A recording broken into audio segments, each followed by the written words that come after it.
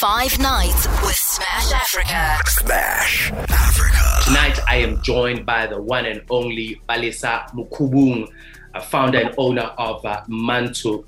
How did your journey begin with Mantsho? So I started working at Stone Cherry. That was my first job as a designer, as a junior designer. And I was there for 3 years. 3 years is long enough for you to be burnt out at a job, for you to know whether you want to stay or not. So I knew that I needed to leave. I was still young enough, and I always knew that I wanted to do my own thing, but I did not have the courage to leave. So I decided to enter a national competition. This competition was called Scamto Groundbreakers back then. Oh, yes.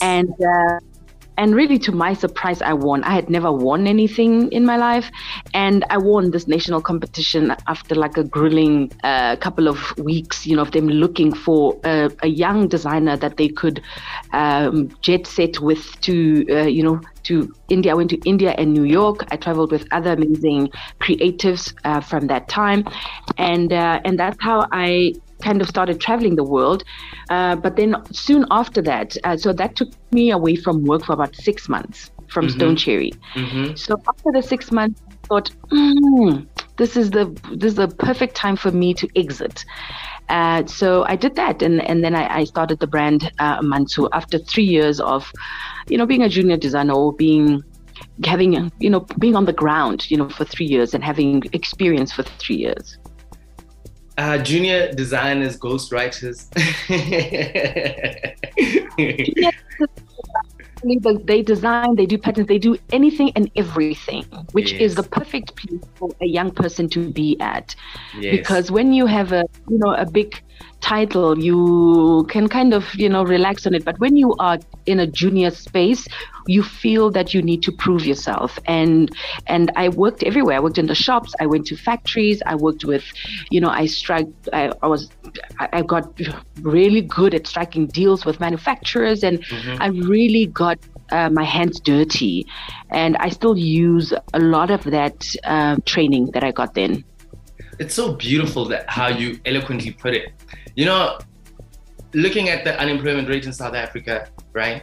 And every job opportunity saying we want work experience. And then people fresh out of school was like, I don't know where I'm going to get the work experience. But you breaking down the role of a junior designer and having to fulfill many roles without even getting compensated, later paid a greater investment in you starting Mantsho.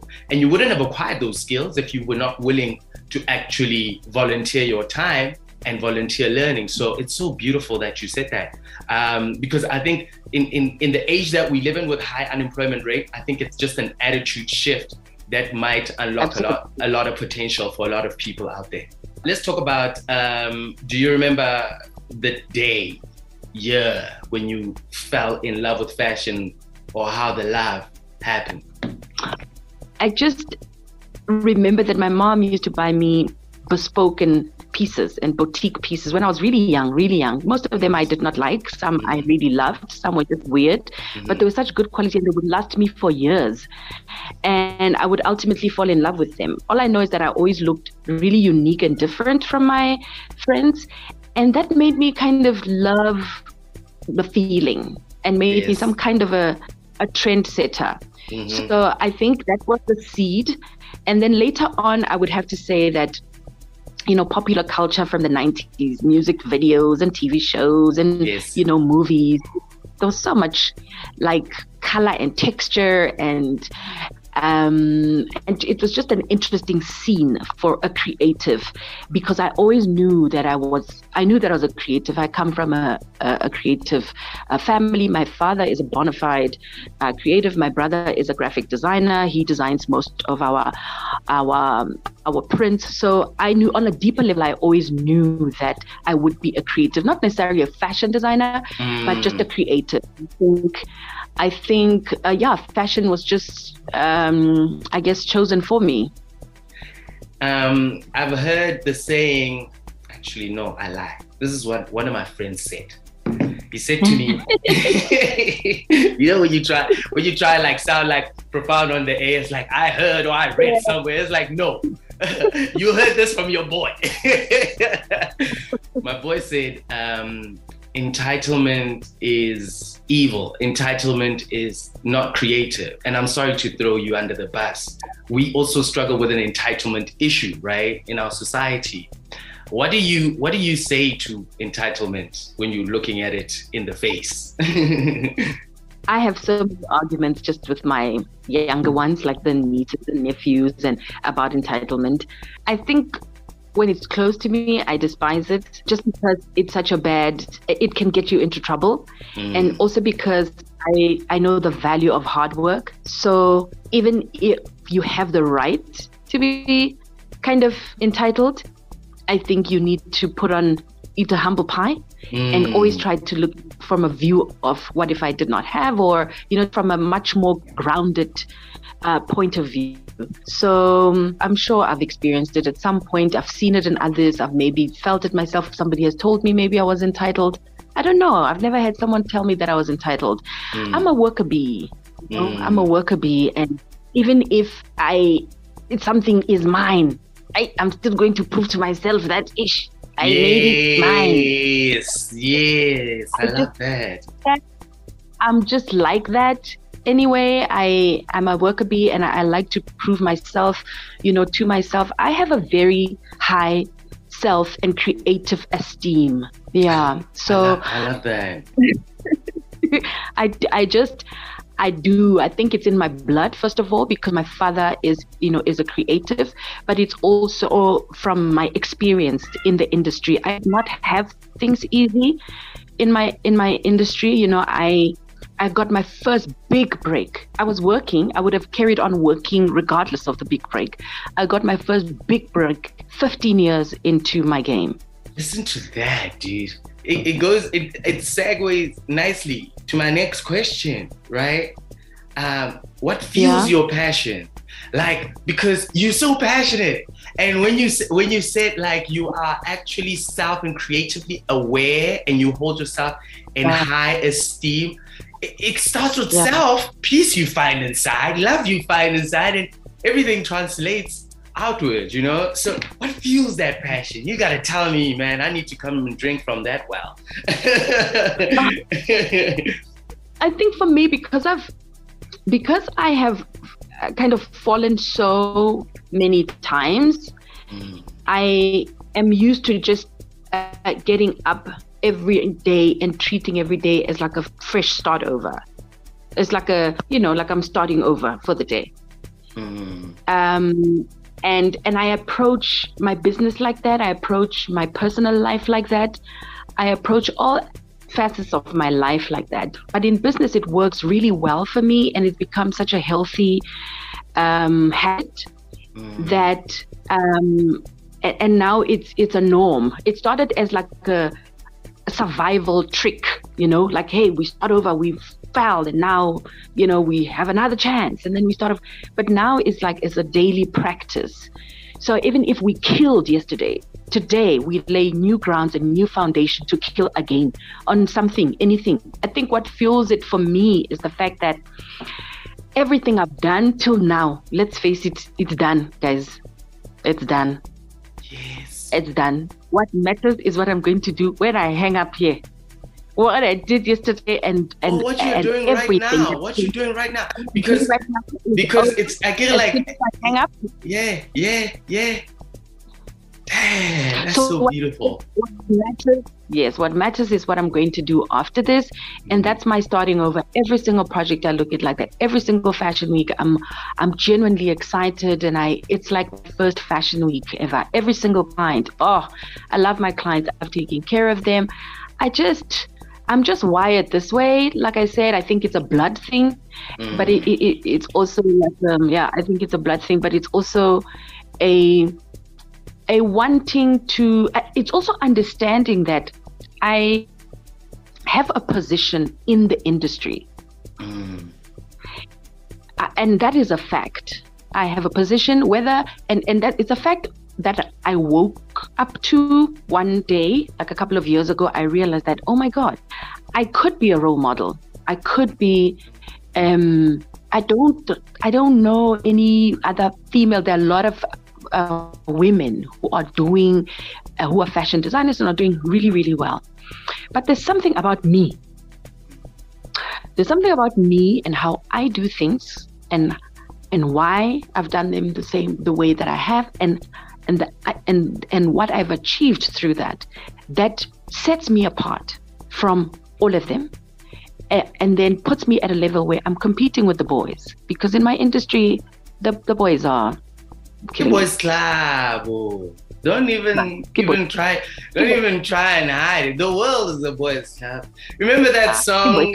It's a man's world. That's a reminder. The boys club everywhere. It's tough, bruh. It's a boys club. So I need to recognize my position in the industry. And in my field, and then set a standard. It's not a burden. It is something I require of myself, because somebody has to require it of themselves for a standard to be there to begin with. Otherwise, they're just going. Like I've got goosebumps just listening to you, because you are hitting it on the nail. Like, my God, it's like I even got tears. I'm glad that this Zoom is not a video Zoom. No, I've got you, and thank you for having me, because this is the stuff I live and breathe. I don't knock off from being a creative, from being an inspiring person. I don't knock off from that. This is not an 8 to 5. This is my life. So we could have had this interview at 3 a.m. and I would have been in the same space, because I love this and I understand my position as someone who has committed to the journey. Let's talk about your journey. The reason that you look back and like it took you 15 years to just get in, and it's going to take you another 15 years to even move the needle. But what's going to happen today is you're going to collaborate with others. And when you take a tribe of people, you can go further. I would like to bring in the story of Moses, but this is going to take too much time.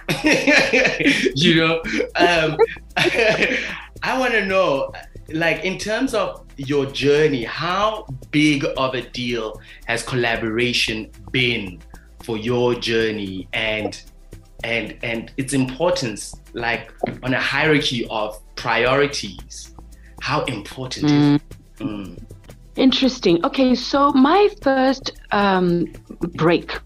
big break was with an international brand called H&M. I did a global collab with them where they collaborated with the first African designer, and that happened to be me. And it was quite interesting for me that it took an international brand to notice me in order for my country to kind of, I would say, appreciate the brand, right? This collaboration, I wasn't looking for. It came for me. But I knew I work every day preparing for something great. I don't know what that thing is. It doesn't matter to me. But I work every day. My motto is that we stay ready. And I mean every single department stays ready. So when H&M came, all systems were, we just pressed the button. Anything that they needed, we pressed the button and it was there. I did not know that this day was coming, but it came. So I didn't know. And it came, they had shortlisted 3 people in Africa, and they ended up going with me. And my clothes were available everywhere and on all the H&M stores globally, right? So I wasn't looking for that. But because I had the taste of it, of a collab, and I had it, and my collab was strong because it was with, a company that had solid, foundation. They are beasts in the retail, beasts in the retail. So I had a taste of collabs, and then after that, I became a little bit more aware, I guess, and intentional in looking for collabs. However, my collab profile is more quality over quantity. So I've done a collab with Inveroche, which is a gin brand. And then another one that meant a lot to me was a collab that I did with First for Women and Zozi Beanie. And so it's been like very tasteful, very selective, and very much about, I guess, alignment. The collab with First for Women was called Fearless. And I think I've come to represent that in my industry. And I see those traits in my life. Like I woke up one day, I was like, hey, I didn't fearless. So I'm fearless.